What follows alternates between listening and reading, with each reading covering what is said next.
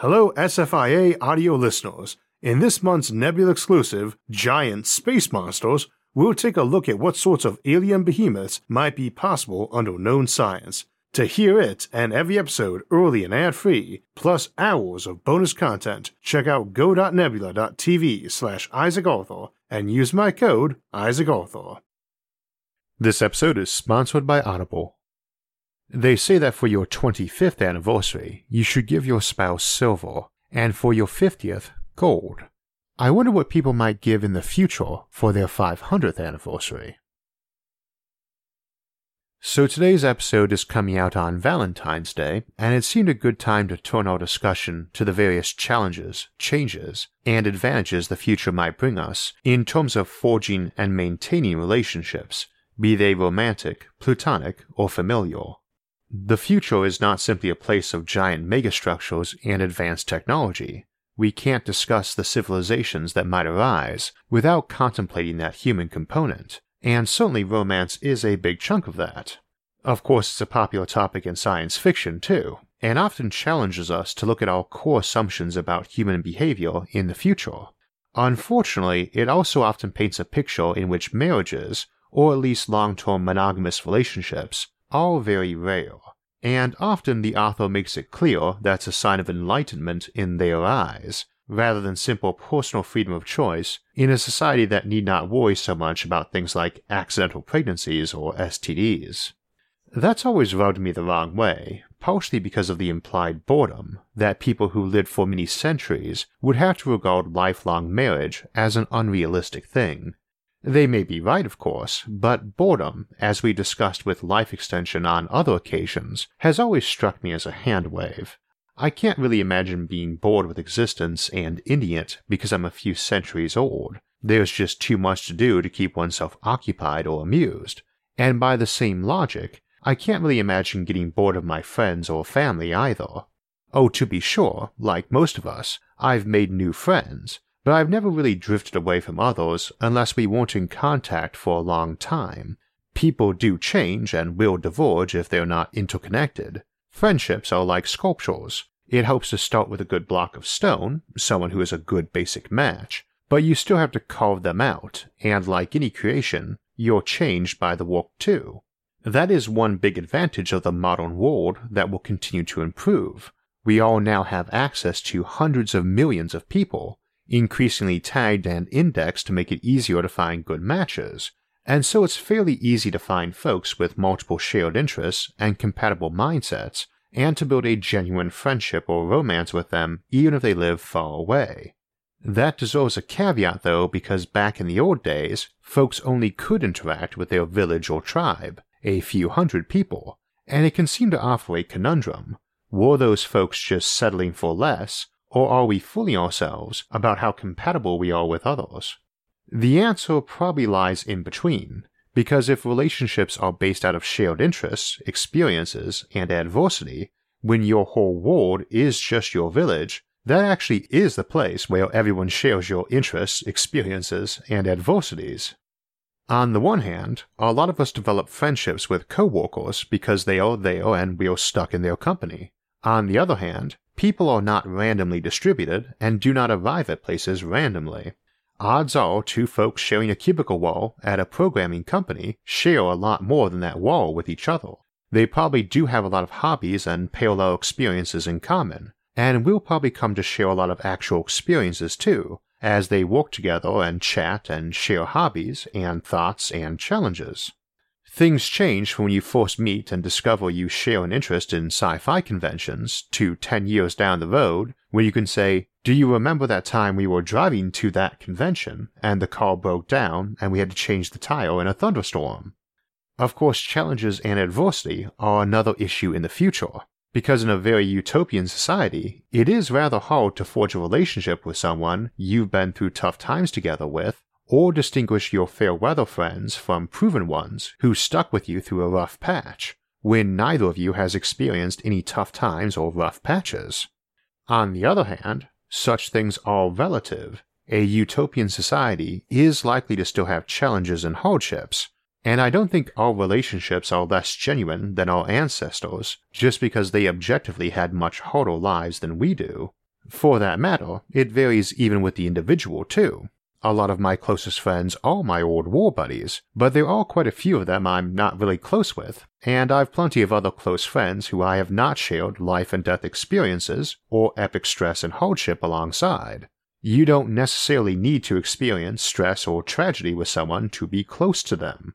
And it does have the opposite effect a lot of times too. Lots of friendships and romances have ended painfully by some shared stress or tragedy, with money problems or an early death of another loved one being two of the big ones, though the latter is less common nowadays, and the former probably will be too as civilization advances and grows more prosperous. Some would argue, with plenty of justification, that relationships that end of such things were fundamentally flawed or doomed from the outset, but I think that's overly simplistic. Everyone's got their kryptonite, and you generally do not get to pick which bombs life hurls your way. This arguably makes a good case for not limiting yourself to friends or lovers selected by algorithms for maximum compatibility too, since they might be less likely to be good at bracing you when something in life knocks you askew. It's good to have shared interests, but it's also good to have skills and strengths that cover over each other's weaknesses. It also helps ensure they have something to do which you are not expected to participate in, since often it's not boredom in the relationship, but an intense desire to murder the other person because they're always there. Fortunately, technology really does help with that, since it makes travel so easy, literally and metaphorically. Also, since the channel always aims to stay on the polite side of PG rated, I'll just opt to point out that the other type of boredom with your partner might be something virtual reality can deal with. This channel does, after all, get watched by kids sometimes, though I'd bet they do know exactly what I'm inferring there. Such tech obviously helps with long-distance relationships too, but that implies the other person, or persons, are real and just joining you in VR. I suspect most of us would still view that as adultery. I certainly would, but if the other persons were strictly simulations, it's a bit more debatable. It needn't be quasi-adultery though. A couple bored with things can switch up their own appearances as easily as they can switch around the background and setting. This is where we start getting into some of the potentially fatal challenges to civilization. One pathway we've already discussed is perfect matching, where algorithms help you find the person who really is, according to the algorithms anyway, your most optimum match. Even ignoring badly designed algorithms, people lying on their profiles, and concerns of hacking, this has plenty of issues and arguably represents a move back toward arranged marriages. It's not hard to imagine there being a lot of social pressure to follow the results, especially if it's yielding good results for other people, and probably for you with normal friendships since you were a kid. Remember, dating aside, this is the same sort of technology that's advising you on what gifts to grab your friends that they'll like, and what resort you'd enjoy visiting, or movies you'd like watching, or books you'd like reading. If it's got a great track record for all the minor things for your whole life, and you know it's plain statistics, not hunches, when it suggests you might want to ask out Jenny, particularly since she almost certainly has been provided the same prediction and you know it, you're probably going to ask her out. As things proceed, the models get better and probably a lot harder to hack or lie in. It's probably all based on data being collected from discrete extrapolation anyway. You're not putting in your favorite movies or books or games. All the subtle little gadgets and software surrounding you are noticing that you read a book, what its title was, and your various physiological responses indicating how much you enjoyed it. It knows what your favorite songs are, even that embarrassing pop song you'd never admit to liking. It also knows exactly which sort of people and looks make you turn your head discreetly for a prolonged view. You don't have to swipe right or swipe left, because it already knows what your perfect 10 is, and what it actually is too, not what you tell other people or even yourself. This is all assuming such things are handled privately, under the radar by some machine that keeps it secret and renders no moral judgments. The flip side is the high-tech equivalent of the scarlet letter. We already warn people to be careful what they post online because it stays forever, a warning a lot of people seem to ignore even when not using pseudonyms. Even ignoring misinterpretation or outright lies by someone you know who has an axe to grind, someone's reputation can get wrecked, and have it follow them around every bit as visibly as if we branded it on them. And I could easily see folks turning more and more to options that left them protected, like virtual reality, where anyone you are interacting with might be a simulation or genuinely anonymous. This gets into one of those big threats I mentioned a moment ago. We've been discussing perfect matching, but we've also got the issue of tailoring. That's first a problem with virtual reality, where you've got the option to make everything look and act the way you want, and that society might collapse from folks losing interdependency on each other in favor of living in tailored worlds with tailored people, something we looked at more in Post-Scarcity and Reality last year. This comes attached with worries about slavery if you're using artificial intelligence, especially very sophisticated ones, and that whole conundrum we've discussed before about if it's ethical to make an artificial intelligence that specifically enjoys whatever it was built for, along with the blurry lines of what exactly a person is when we get into artificial intelligence or uploaded minds. But we also have to consider that people can tweak themselves too, and not just in appearance. It's quite likely cosmetic surgery will get good enough, cheap enough, safe enough, and common enough that it becomes routine. And I've no particular objection to that. In a society that tries to emphasize people having control over their own lives, it would seem a bit hypocritical to say you can wear whatever you want and decorate your house however you please, but should feel bad about wanting to change your own appearance to be what you want it to be, particularly if doing so isn't dangerous to you, either literally or because it leads you down a path of financial ruin or self-hate. If I don't like my shirt or my hairstyle or beard, I change them. This is obviously more extreme, permanently altering things, but maybe not so much so if it's easily reversible.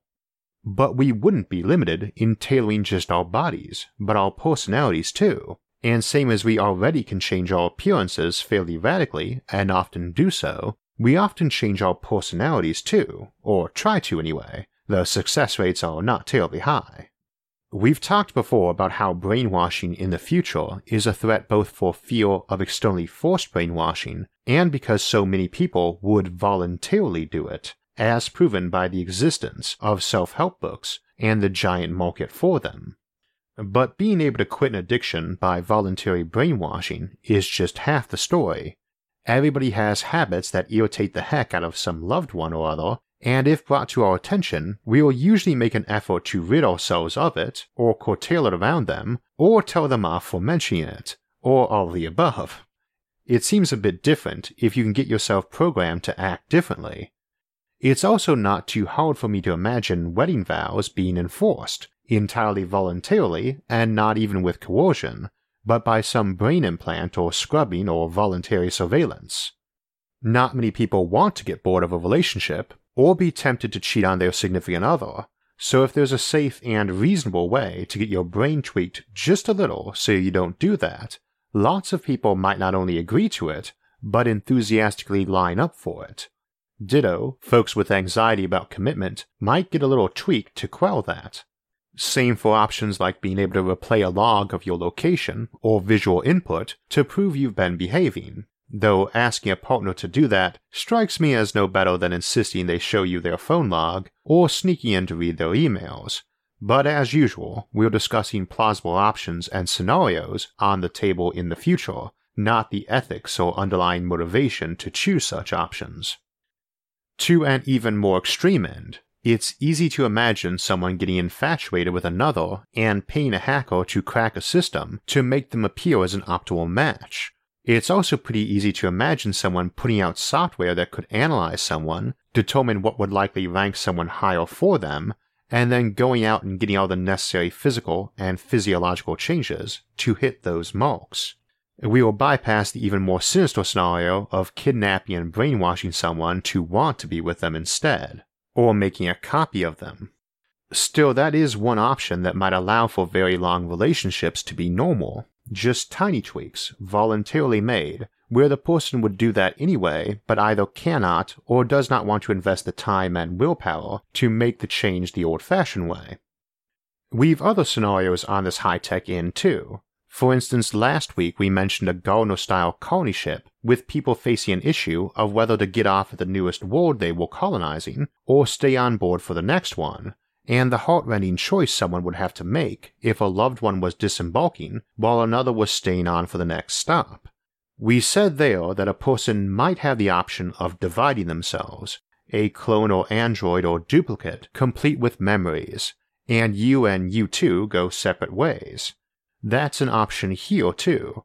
A person torn between settling down in a marriage or staying single could potentially do both.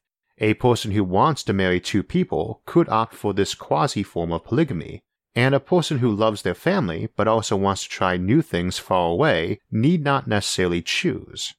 There's all sorts of problems and objections to such a path, but it is a potential option on the table in the centuries to come. Just because technology allows an option doesn't mean we all jump on board either, and often because other techs offer options we might consider more palatable personally.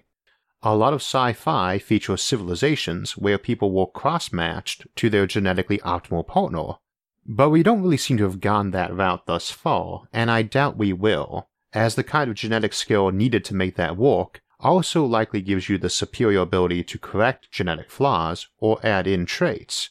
After all, your perfect genetic partner and you merely have an optimized pair of templates. You don't actually get to control, by normal breeding, which combinations of traits is drawn off that template for your children.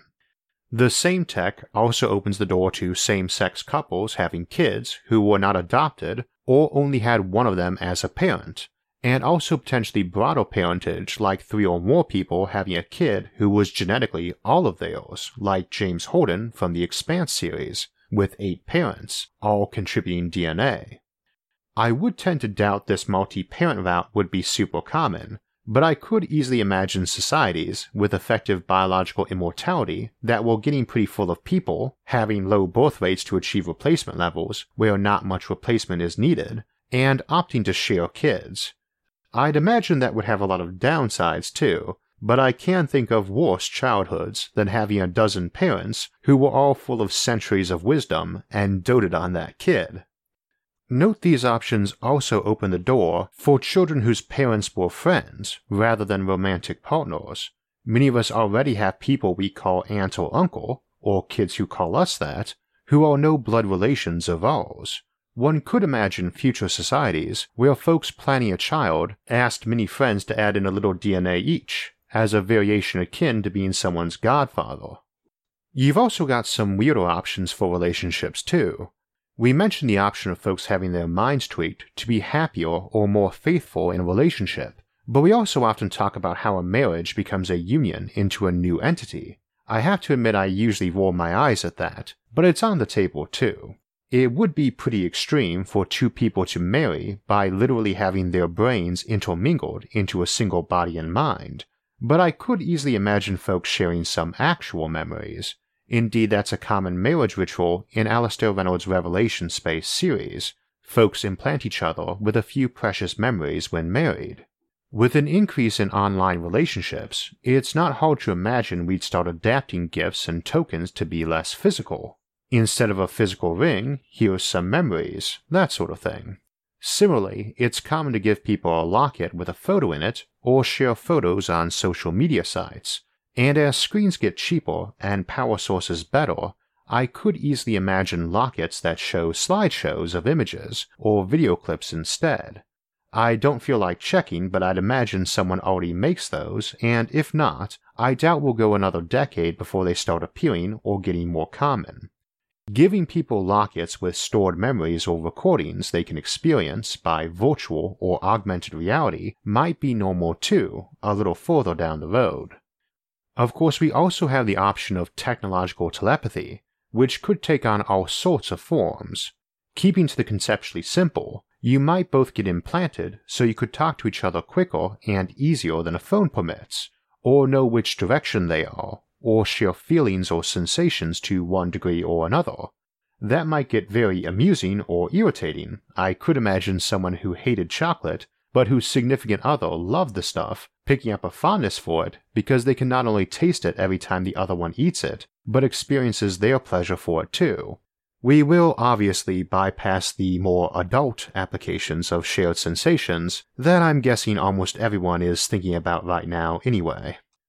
Telepathy gets played with a lot in sci-fi too, often with hive minds or group marriages, and we mention people dividing themselves up to follow conflicting life options.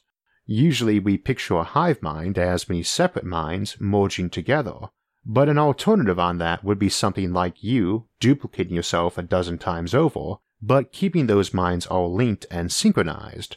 One could imagine such an entity having multiple families that were themselves uninvolved.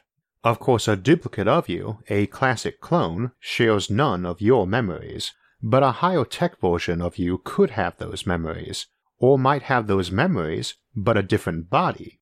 It's not hard to imagine someone going that particular hive mind route might have different looking bodies for all that they shared a mind with, more like the classic hive mind.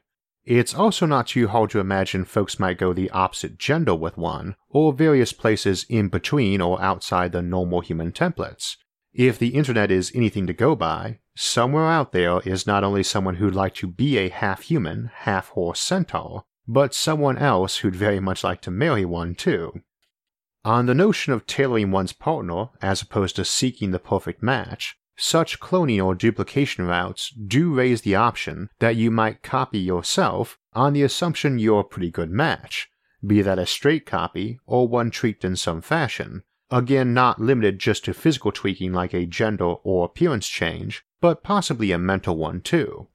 If we're assuming folks have the right to brainwash themselves, that could arguably include your duplicates too. I think dating yourself would seem ultra-narcissistic, even with a change of appearance, but one would have to at least acknowledge you definitely share a lot of common interests and experiences. Though personally I would take that as another good reason why perfect matching, if focused around shared interests, was maybe not the optimum way to find partners or friends. Copies do diverge, and over a long enough time, with folks changing over mind and body, that copy might be no more you than someone who was raised in the same town or went to the same elementary school. Heck, you might not even realize it was a copy, bumping into them decades later because you both decided to go visit someplace you shared a memory of, and both of you have changed appearances. As we can see though, the future holds a lot of potential options for relationships, romantic or otherwise, and it would seem like there's nothing really excluding people from having classic long-term marriages in there. Lots of options for folks who want to go a different way, but nothing excluding the traditional. Many of these we'll need to tackle in the near future, others not for a long time, but as we often note, there's actually a decent chance those of us alive pondering the distant future nowadays might actually live to see it. Such being the case, you never know. Your Valentine's sweetheart this year might be someone you're shopping for a 100th anniversary gift a century from now, or 1000th anniversary, or even longer. You might still even be around and together long enough to watch the last sunrise before the world ends. Puts a new spin on the notion of living together happily ever after. I was mentioning a moment ago some of the stranger scenarios for clones and shared memories, and we see a lot more peculiar options for that in science fiction. One of my favorite authors for such topics is Alastair Reynolds, and I've recommended his Revelation Space series many a time, including today. But I've also mentioned my favorite novel by him wasn't in that series, but was actually the standalone House of Suns. I don't think there's any book out there that really slams home the scale of astronomical timelines better than this book, and to the best of my knowledge, it holds the record in sci-fi for both the longest chase scene and the longest romance, and as is often the case with this author, he really challenges concepts like identity and what we mean by that. The audiobook also happens to be done by my favorite narrator, John Lee. A good narrator can make a good book even better, and a great narrator performing a great book adds so much to the story. Indeed, I've often found picking new books by who narrated them is at least as good a method for finding ones you'll enjoy as seeing what other books folks often recommend if you enjoyed a novel. However, tastes vary by listener, not everyone will enjoy the same narrator, and many books have more than one performance available on Audible. And you can also listen to samples of each performance to see if you like them before buying. If you'd like to grab a free copy of House of Suns, just use my link in the episode's description, audible.com/Isaac, or text Isaac to 500-500 to get a free book and a 30-day free trial. I rarely describe a book as mind-blowing, but House of Suns is a truly epic novel full of staggering concepts. Next week, we'll return to the Earth 2.0 series to discuss cloud cities, and look at possible human habitats sitting high among the cloud tops of mountains, or even floating in the sky, in cloud cities. After that, we'll close out the month with a return to the Alien Civilization series to discuss the idea of alien civilizations that infiltrate other civilizations covertly, the classic flying saucers case, in Secret Aliens. For alerts when those and other episodes come out, make sure to subscribe to the channel. And if you enjoyed this episode, please like it and share it with others. Until next time, thanks for watching and have a great week.